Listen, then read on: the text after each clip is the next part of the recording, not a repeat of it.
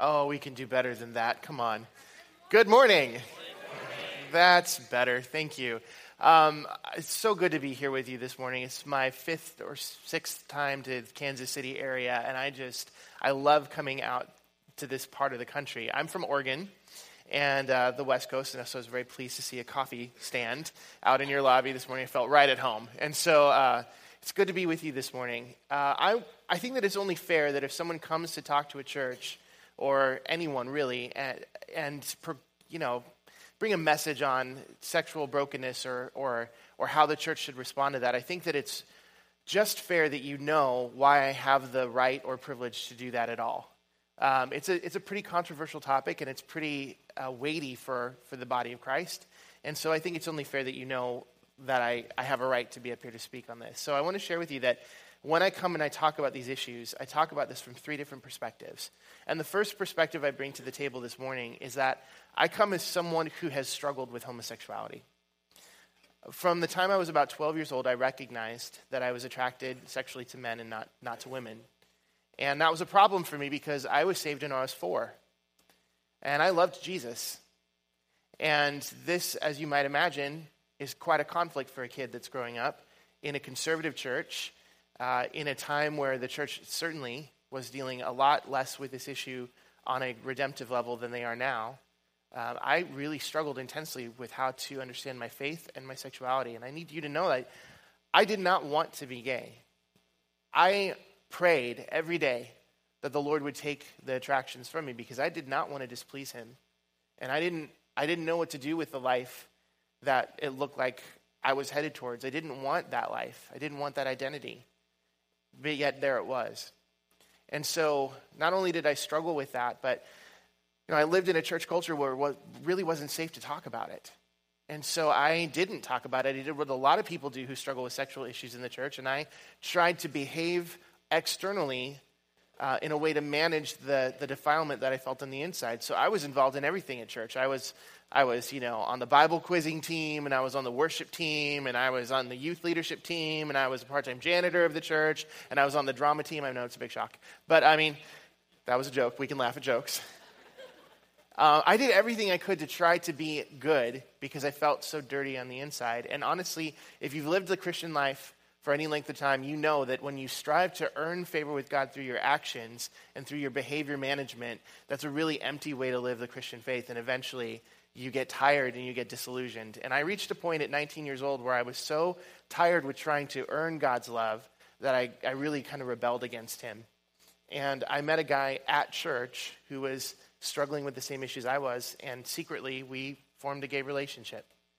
And I was in that relationship for 7 months. And I'll be honest with you in that for the first couple of months of that relationship, it was very satisfying to me because, as Proverbs 27:7 says, to him who is well-fed, honey is not desirable, but to him who is starving, the bitter thing will seem to taste sweet.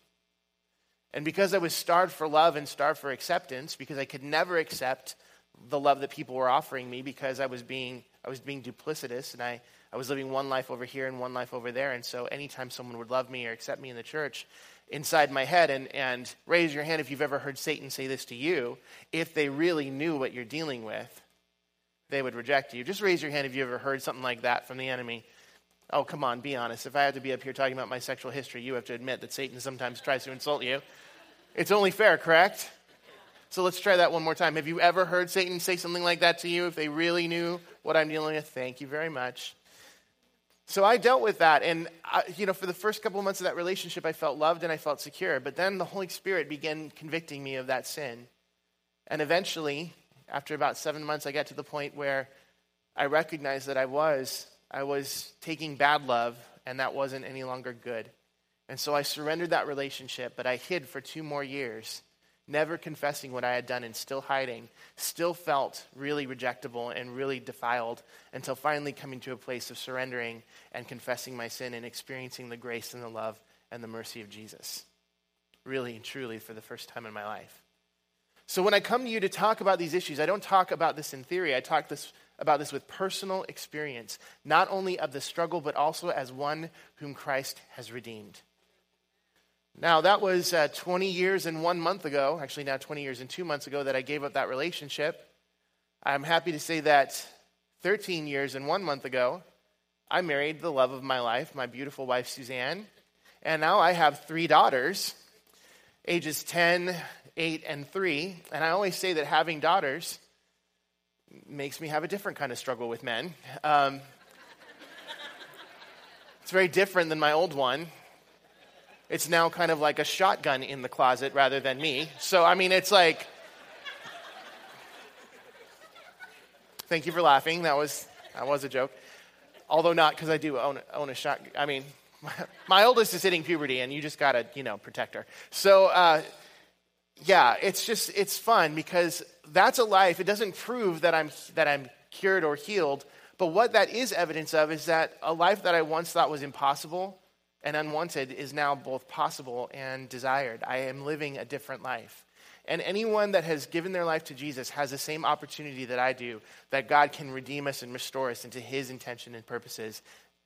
None of our past disqualify us from God's good gifts now. So I come from that perspective of someone who struggled and someone redeemed. And then I also come from another perspective. You see, I've spent the last 15 years in full-time ministry to this community. I've had the privilege of walking alongside hundreds of men and women who also have struggled with this issue and were being daring and courageous enough to begin to surrender that to the Lordship of Christ. And I have had the privilege of seeing people transform miraculously in this issue. I've also had the tragedy of watching people who get disillusioned and give up the journey. You see, if you've walked with people any length of time, you know that this life is hard. And sometimes faith is hard, especially when the stakes are high. And so I've had the privilege of watching people transform, and I've also watched people be disillusioned and hurt by the church and walk away into a life that God would not have for them, not because he's not able to heal and redeem them, but because they just lose hope along the way. Along in that ministry, I had the privilege of walking alongside families that were dealing with loved ones who were embracing a gay life. You see, these weren't people that were contending against a sin struggle. They were people that had embraced this fully and really stepped into that community, and their parents and their siblings and their grandparents and their friends were struggling to know, how do I relate to this loved one who holds such despairing differences in their beliefs and their convictions than I do. And there's so many complications that come with those relationships, but I had the joy of working with these families and helping them navigate those waters, helping them to understand their loved ones, helping them not to take on guilt that isn't theirs, but also helping them learn how to repent of things that maybe they did do wrong. It was such a privilege and a joy to see families restored through that ministry.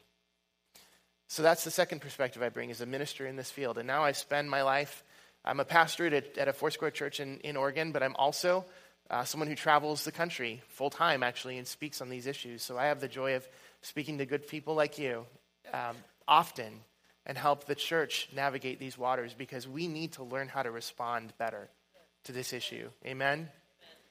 And so it's a joy to be here to do that. But the third perspective I bring to the table today is, I have my own experience and I have a pastoral experience, but I also have a loved one that I deeply care about and I'm in close relationship with, who has embraced a gay life and a gay identity, and I have to figure out how to practice what I preach and have a relationship with them. My own identical twin brother. Can you imagine holiday dinners at our house? If you can imagine being my identical twin, I travel the country, I have my own testimony walking out of homosexuality, and then my twin brother married to a man and adopted a son and their whole community. Holiday dinners can be a little intense. It's like, pass the gravy and repent. It's okay. It's not that bad. Yeah, it is. But no, I've had to learn how to put into practice everything I preach. I've had to learn how to be uncomfortable for the sake of relationship, because I believe that someday my brother will repent. And you know what I don't want? I don't want there to be any offenses between him and God based on how I've treated him. And I know that I'm not responsible for him or for his choices, but I am responsible to him to present the best model of Jesus in front of him that I can, the best example of redemption and the best invitation to come back into the fold. That's my job. You know, although I travel the country and I've helped people walk out of this, the Lord really convinced me one day, Drew, you can't make him change and you can't bring him conviction. You'd think the one person would be most qualified to do that would be me, but that's often how it works. We don't have that privilege with a lot of our loved ones. We just have to stand back and let the Lord do what the Lord's going to do, and yet try to remove the obstacles out of the way. So those are the three perspectives I bring to the table. When I talk about sexual brokenness, do you think it uniquely qualifies me to be able to speak to you this morning? You weren't as on board as I hoped you would be. But I won't be insecure, and I'll continue forward. So that was just my introduction to me, not even my message. So let's move on to the message. But before we do that, let's pray, because a message like this needs some prayer. Amen. Lord God, I pray this morning that as we delve into this topic, I pray this very simple thing. Lord, let your Spirit fall on us and give us your wisdom to know how we can respond better. Lord, in areas of our lives where we've made mistakes in this area, please, Lord, let us be convicted but not condemned. Let us understand that your grace is for us as well as that community. And Lord, if there's areas where we personally need to repent, can we do that, Lord God, through this message and not allow the enemy to condemn us? As a body, Lord, can we learn how to better represent your heart and character to this community? And if we've done things wrong, again, Lord, let us corporately repent for that. And Lord, for anyone here who just needs hope, just needs to remember that you are good and faithful to us, that you are powerful, Lord, may hope rest on us this morning as we hear and as we process through what you have to say to us this morning. Lord, use me though I am inadequate. Use me anyway to communicate your heart and your truth. Thank you, Lord God. Amen. Okay, this morning I'm going to focus on two biblical mandates that Christ displayed so beautifully, and yet so often the church struggles to bring together in a right and good marriage. And those are the two aspects of truth and love. You know, when I think about this issue and the church has often failed to hold these things together in balance. Often you see within the body of Christ that there's a disparity where you'll go off one direction and weigh yourself as a community or as an individual believer on the side of love or on the side of truth, to the exclusion of the other one almost when it comes to this community, or even really any community that we struggle to relate to. And yet Christ displayed such a beautiful marriage of the two. And so what I would like to say to us this morning is that we don't have to sacrifice love for truth, and we don't have to sacrifice truth for love. In fact, without love, there is no truth, and without truth, there is no love. We have to learn how to hold these two things in balance if we are to accurately represent his heart to a community that needs him. Amen? To hold those two things together is to truly embrace a gospel-centered message to a broken world around us.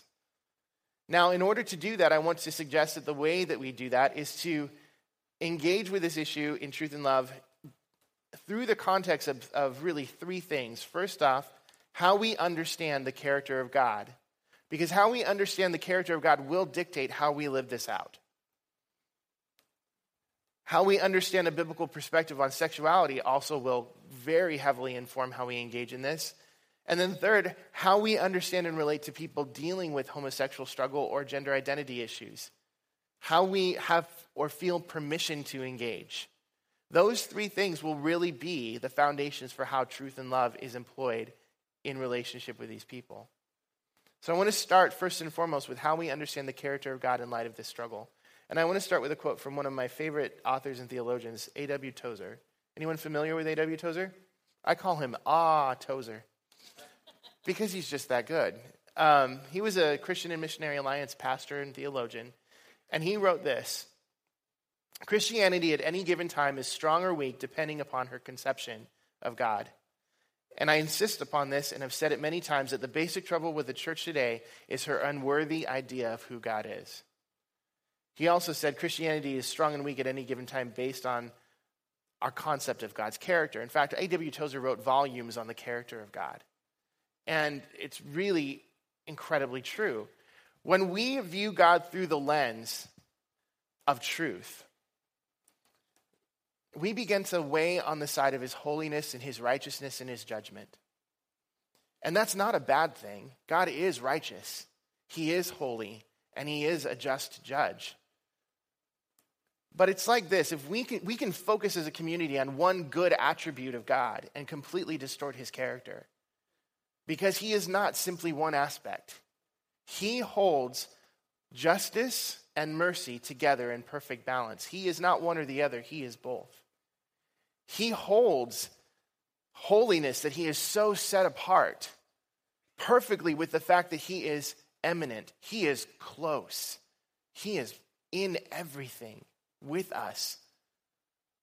God has no conflict with these things that we have a hard time balancing together. And so I want to challenge us today that in our own beliefs, if we weigh ourselves heavily on one of these attributes or aspects of his character, we display a distorted image to the world around us. And we have to work through that. We have to get to a place where we are displaying a more accurate representation of his character and heart. Many Christian communities respond to these issues of sexual brokenness through the filter of his holiness, like I said, or righteousness and judgment. Consequently, the outward expression of that tends to err on the side of the truth spectrum. And historically, this has been more like the conservative branch of the church, and often displayed even through our political activism. We get really, really passionate about truth and about righteousness and about sin and about telling the truth and holding to the truth. When we weigh on this, our character begins to be colored by the fact that we are weighing ourselves more on that attributes of his nature. And so we get more aggressive. We would like to call it bold.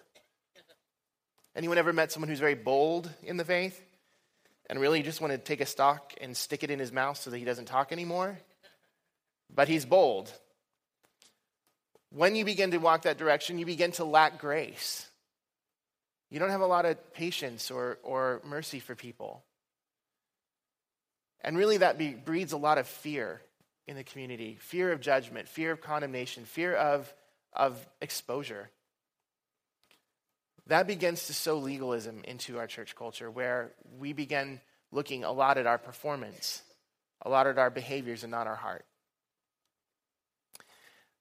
Consequently, what happens is when we deal with communities that are outside of our own, they begin to feel marginalized because our perspective is weighed on whether or not you fit behaviorally or whether you agree to the right things. And if you don't, then you are definitely on the outside. And people who already are on the outside, who we need to invite in, are pushed further away rather than invited in to learn of God's grace and mercy. And so those communities, they don't feel welcome. They're not compelled to be drawn into our communities. In fact, they run from us. And they make their own judgments against us because of what they perceive in us, because of our judgments. And unfortunately, what happens then is we just become very self-righteous. We begin to lose perspective, and we forget where we came from. We forget that outside of the grace of God, every single one of us are in the same boat. We start labeling and ranking sins as if we are not all guilty. Now, there's legitimacy to this stance. We see in our culture, truth has been tossed out. We live in a postmodern culture where not only is there no truth, there's just no truth that there is no truth. And so you can't even talk about anything, really, because you don't really have a foundation to stand on. So I get it, and I agree. Please don't hear me say that the truths that we stand on in this weight don't matter. I have given my life to defend these truths. I have waged everything, bet everything, my whole life, my destiny, on the basis of these truths. They are so important to me. But if we respond to what we see in our culture out of fear rather than invitation, rather than joy, rather than the wonderful privilege that we have to live out the truth rather than to scream it at people, then we start trying to win arguments rather than hearts. And that is not what Jesus did. It's a distortion of his life, of his ministry. I want to remind us out of Philippians 2. It says this: so if there's any encouragement in Christ, any comfort from love, any participation in the Spirit, any affection and sympathy, complete my joy by being of the same mind, having the same love, being in full accord and of one mind. Do nothing from selfish ambition or conceit, but in humility count others more significant than yourselves.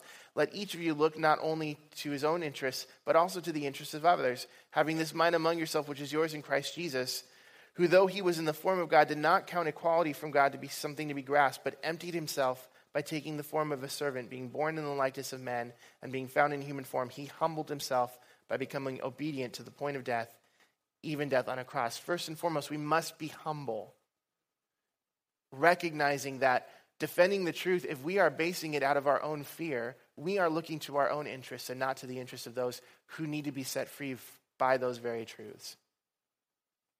We need to be humble. And 2 Timothy 1:7, God has not given us a spirit of fear, but of power and of love and of self-control. When we are motivated by fear of what we see around us, fear of our own rights being taken away, fear of whatever persecution we may perceive legitimately or illegitimately out there, we are not operating from the Holy Spirit. We are not operating in the heart of God. We are operating in a spirit that God did not give us. And so, church, may I say really clearly and humbly to you today, if we have erred on the side of truth to the exclusion of love, or if we are reacting out of fear and not humility and love and power, we are not operating with the Spirit of Christ. And we have to course correct. On the other end of the spectrum, we see the side of people wait on love. And you can call it love, or you can call it grace, or you can call it mercy, but there is great error in that distortion as well. The conviction to love our neighbor as ourselves, which is one of the greatest commandments, and I heard that it's part of the nature of this church. It should be the mission statement of every church: love the Lord our God with all our heart, our soul, our mind, our strength, and love our neighbor as ourselves. Two greatest commandments. And yet that commandment has taken to mean don't make anyone feel bad. Don't confront our neighbor. Don't let any relational strife be with our neighbor. In fact, it's a real passive form of inclusion that has nothing to do with biblical love. You know, that example of love is to make people feel approved of, to avoid conflict. That avoidance of conflict or discomfort trumps any responsibility to proclaim biblical truth because we don't want to offend or push people away. And I would challenge many of us to even find the word repentance in a lot of Christian literature these days. It's kind of a lost thing in many Christian circles because we don't want to offend people by calling their behavior wrong. This is not love. This is a great distortion.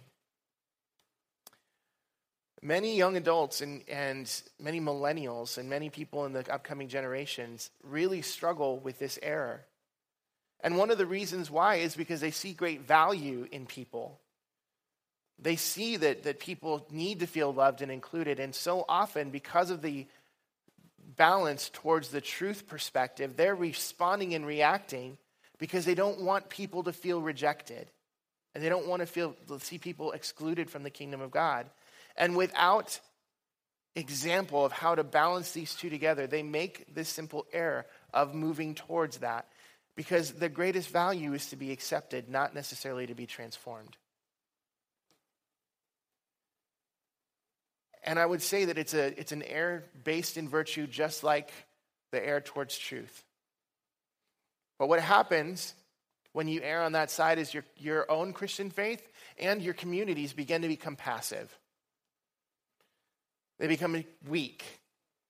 Cheap grace is fostered. Meaning there's no conviction to begin to submit sin or repent or to walk in obedience. And thus people become very immature in their faith. Very self-centered and immature. There's no transformational power. People's lives just are not transformed. There's a resistance to sanctification because that seems like rules and it seems like behavior modification when really it's a transformed life through the power of Christ and his grace. People begin viewing commandments negatively. And then ultimately what will begin to happen when this is unchecked is the very things that the Bible calls sin, people begin celebrating as diversity. Because there's no standard. There's no transformation. Have you all seen this happen in the body of Christ? You know, again, Tozer wrote something pretty profound. He said, a lot of people have talked about the goodness of God and have gotten sentimental about it and said God is too good to punish anyone. And so they've ruled out hell, and we've seen that too. But the man who has an adequate conception of God will not only believe in the love of God, but also in the holiness of God. He will not only believe in the mercy of God, but also his justice. And when you see the everlasting God in his holy, perfect union, when you see the one God acting in judgment, you know that the man who chooses evil must never dwell in the presence of this holy God. We have to bring these two truths together of truth and love. If we don't do that, we're going to be ineffective in ministering to this community. Now, one other aspect of God I want to talk about is his sovereignty. Do we believe God is sovereign? Yes. Okay, again, I know we're not quite on board with the question and answer part of the Sunday morning service, but let's try again. Do we believe in the sovereignty of God? Yes. God is in control, right? The Word of God says, and I love this, Romans 8:28, I love the Amplified sometimes. We know with great confidence that God, who is deeply concerned about us, causes all things to work together as a plan for the good of those who love God and are called according to his plan and purposes. That's Romans 8:28. How many of us believe that? So I know that you might struggle with this. I know I struggled with this because I went through a lot of trauma in my life, and well-meaning Christians use this as an anecdote to me, like, oh, don't you know, God causes all things to work together for the good of those, and I'm just like, okay, slap, like, shut up. It's like when you're going through a trial and someone says, consider it pure joy, my brother, when you face trials of many kinds, and you're like, I will rip your face right off, because it's not very loving or compassionate, yet there's truths there. So I want to say this, do we believe that God is in control? Do we believe that God places all people in authority? Oh, it's much more quiet on that one. The Word of God does say that he is the one who raises up kings. He's the one who does it. Do we believe God is the one who gives influence and power? Yes. If we are going to be theologically correct, we have to understand that even though people do have will and choice on their own, God is the one who makes all things work together for the good and according to his purposes. He doesn't say all things are good, but even the bad he makes good because he's just that good. Amen? So if that's the case, if he is the one that allows people to have influence, I have to ask you this question about his sovereignty. If he is the one who gives people their influence and their power, we have to ask the theological question, why does such a small portion of our population have so much influence and power? You ever thought about that? The LGBTQ community is a small community. High numbers would be 5 or 6%. More realistic numbers are probably about the 3 to 2% range. And yet they have so much cultural influence. Would you agree? God is the one who raises up influence and power. The only theological conclusion we can reach is that God is the one who has given them this influence. Why would he do that? If you look back in the Old Testament and you study Israel, his chosen people, God chose this people to display him to the world. And there were times where his people began acting not quite like his chosen people. And God had a way of dealing with that. In some stories in the Old Testament, that would be called exile. Or I like to call it the giant cosmic timeout. How many of you have ever raised kids? You know grounding and timeout is an effective tool for some kids.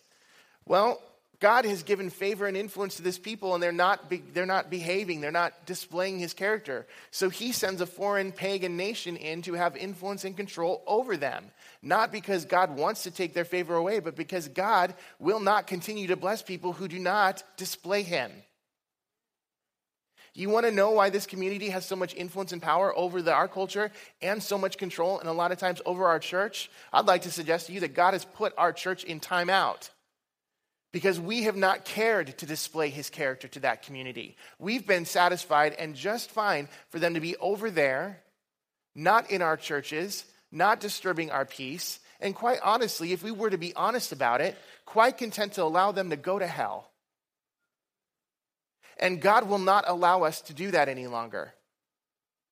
It's kind of like this, a speaker for, I don't know if you're familiar with Ravi Zacharias International Ministries, wonderful ministry. They have an apologist there who came from a Muslim background. And he made this point similarly about people of Muslim faith. He said in the last several decades, the United States has sent one missionary for every 1 million Muslims. He said, okay, so God, who cares about these people and desires no one should perish, but that all should be brought into relationship with him and have eternal life, he says, fine, you don't want to go to them, I'll send them to you. And here we have the current cultural phenomenon we are dealing with now. Because God does not want his people ignoring people he wants to redeem and bring into his kingdom. Like it or not, we are the ones God chooses to use to bring people into relationship with him. And if we are not acting like him, he will have a way of correcting us. Church, we don't have the privilege of ignoring the gay community anymore. That was never our privilege. And I'll tell you, as one who has struggled in this, it actually really encourages my heart to see the Lord do this. Because there are people in that community that are the next Pauls,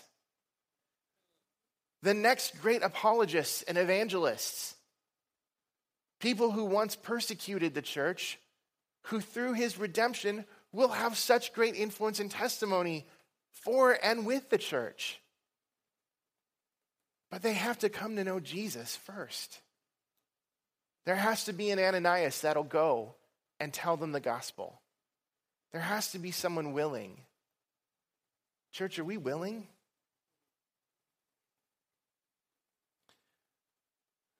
God disciplines those he loves. Hebrews 12 says this: have you forgotten the exhortation that addresses you as sons? My son, do not regard lightly the discipline of the Lord, and nor be weary when you're reproved by him. For the Lord disciplines the ones he loves, and he chastises every son whom he receives. It is for discipline that you have to endure. God is treating you as sons. For what son is there whom his father does not discipline? If you are left without discipline in which all have participated, then you are illegitimate children and not sons. Church, we are holistically, corporately being disciplined by a good father who does not want us behaving in a way that does not represent him. And I don't say that in any way to condemn us, but rather to convict us and to change our course. Because God wants to redeem, and he wants to gloriously heal people. And congratulations, you've been nominated as the tools in which he wants to do that through.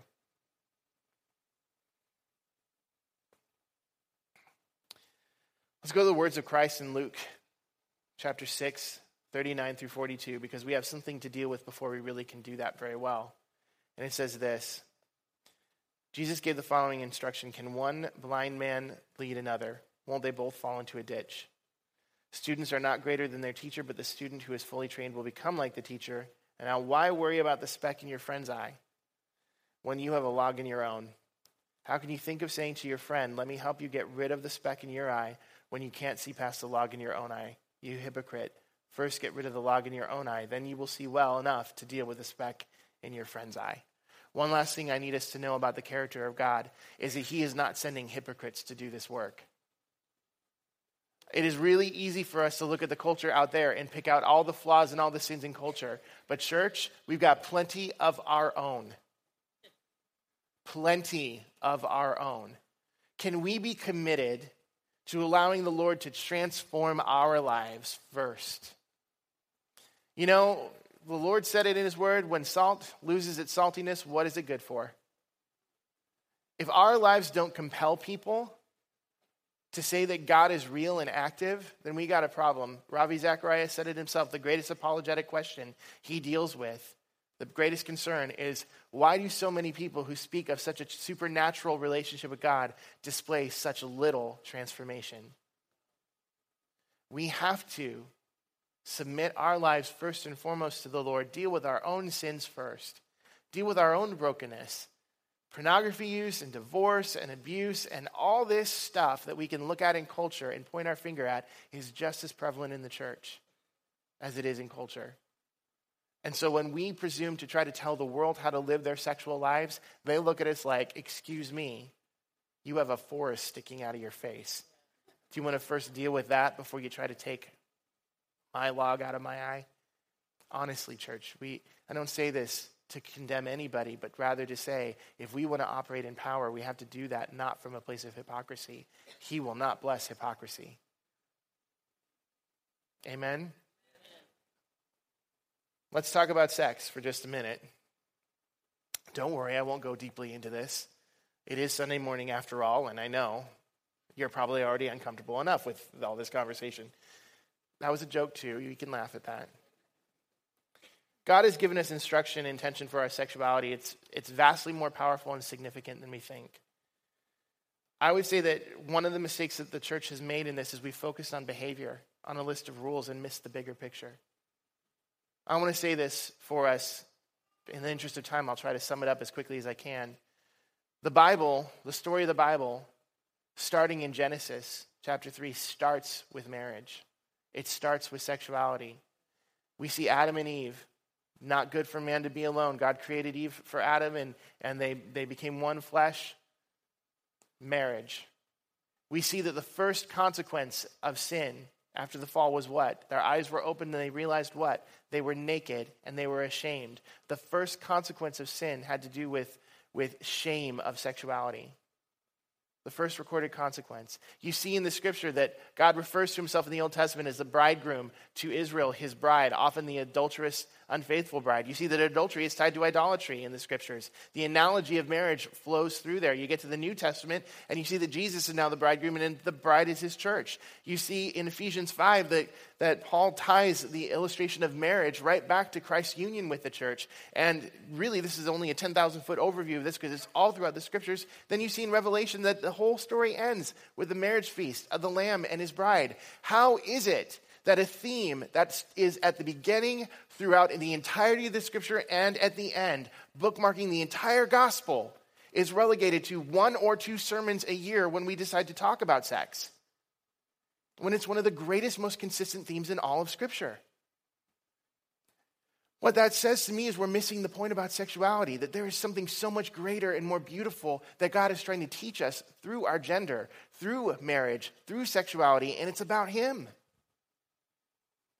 Church, if we want to be effective in this area, we got to stop looking at the behavior and understand a theology of sex that actually gives life and meaning, because we're not going to conform our behavior to something that has no meaning. You know, the world looks at this and looks at our narrative and we say, don't do that. Well, why? Because. Because why? Well, just because. Because why? They're looking for a why and we don't have a why other than behavior. But yet the scripture is so full of the fact that our sexuality is tied as a parable to our relationship and our faithfulness to God. And not only that, just for a quick little list, what would our culture look like? What would our world look like if we simply obeyed in this one area? If we simply submitted our lives in the one area of sexuality? Here's a short list. There would be no divorce, rape, sexual abuse, abortions, STDs, sexual slavery, prostitution, pornography, marital infidelity, premarital sex. Not to mention every single one of the emotional, relational, psychological, economical, and political consequences to all of those things. This world would be unrecognizable. You know, we have to understand sexual sin in a little bit more biblical way. We need to give proper weight to this. In light of eternity and salvation, sin is sin. There's no sin that's any greater than anything else in light of eternity. My homosexual sin is no different in light of eternity to your gossip. Sorry to tell you that, folks. But in the same passage, 1 Corinthians 6, chapter 9 through 11, where it says, do you not know the wicked will not inherit the kingdom of God? Homosexual is right along with the gossips. In fact, in that passage of scripture, every single one of us can find ourselves in that sin list. Why is it that mine was laid out as the worst? It isn't. All sin disqualifies us from eternity. The analogy goes like this. If you steal a candy bar from the corner store, that's a sin. My sexual behavior was a sin. Both of those things needed the blood of Jesus to cover it so I could be in relationship with God. Now, on a temporal level, on a here and now level, those sins have different consequences, don't they? If you steal a candy bar, you can return it or you can pay for it, and pretty much everyone's okay. But if you rape someone, that has a lot of different consequences. If you have a child out of wedlock, that consequence is not going away. In fact, the Apostle Paul says sexual sin is different. Sexual sin you commit against your own body. I'll tell you the truth. Jesus has covered my sin. I am white as snow. I am washed clean as if I had never sinned eternally. But he did not give me amnesia. And he did not give me a lobotomy. I have every memory of everything I've done, and I deal with the consequences of that. Because God forgives, biology doesn't. I know people I've ministered to that are dealing with HIV and AIDS because of the choices they've made. They are eternally secure with Christ. He has redeemed them and he loves them. But they will die as a consequence to their sin. We have to understand as well that surrendering these issues before the Lordship of Christ carry different consequences as well. This is the last area I'd want to talk about because time just gets away from me. But how we relate to the LGBT person. I'm going to say this because I think this is one of the things the church needs the most to understand. When we ask people to surrender their lives to Jesus, when you came to Jesus, for a lot of us, that really didn't require a whole lot of sacrifice. Jesus almost became something that we added on to our lives, or that maybe our lives began to run through the filter of Jesus, and really it didn't change much in us. You know, we still had the same plans, we still had the same community most of the time. Maybe we had some things we had to give up. Maybe we slowly transitioned into a more Christian community. But by and large, a lot of us in this room haven't had to sacrifice a whole lot to follow Jesus. But if you imagine someone who's in the gay life and their entire identity and their entire community, the relationship, the family they've built, everything is wrapped up in this issue. And so when you say to them, give your life to Jesus, essentially what you're saying is you're going to lose your spouse, your community, your identity. You're going to be ostracized from the community that you have found your home in.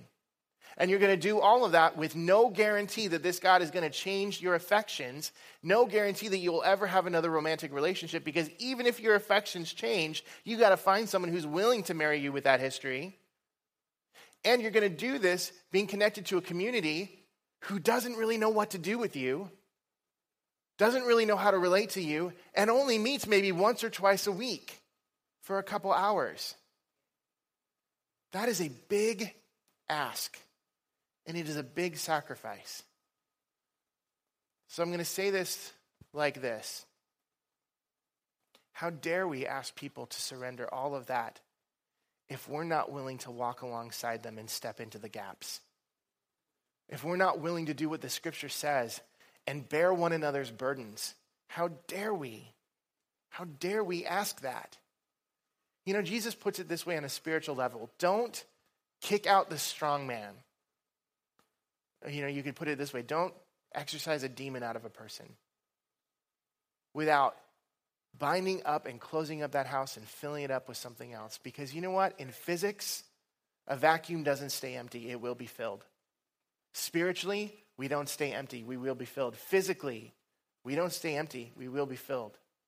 And if we ask someone to give their life to Jesus and they are brave enough to risk it all in doing that, and what they get is a relationship with a God who is sometimes incredibly intangible, and they walk into a community that does not know what to do with them and does not take the personal responsibility to do what James says, to take care of the orphans and the widows in their distress,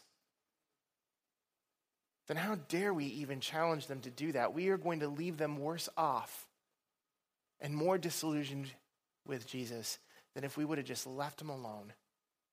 And I say that from watching it happen over and over and over again where people had an encounter with Jesus and they took the risk to surrender their life before him. They gave up everything and they found no support in the body of Christ. And to their best efforts, none of us are meant to do this alone. And in that particular struggle, it's even harder. And they died on the vine, and they gave up their journey.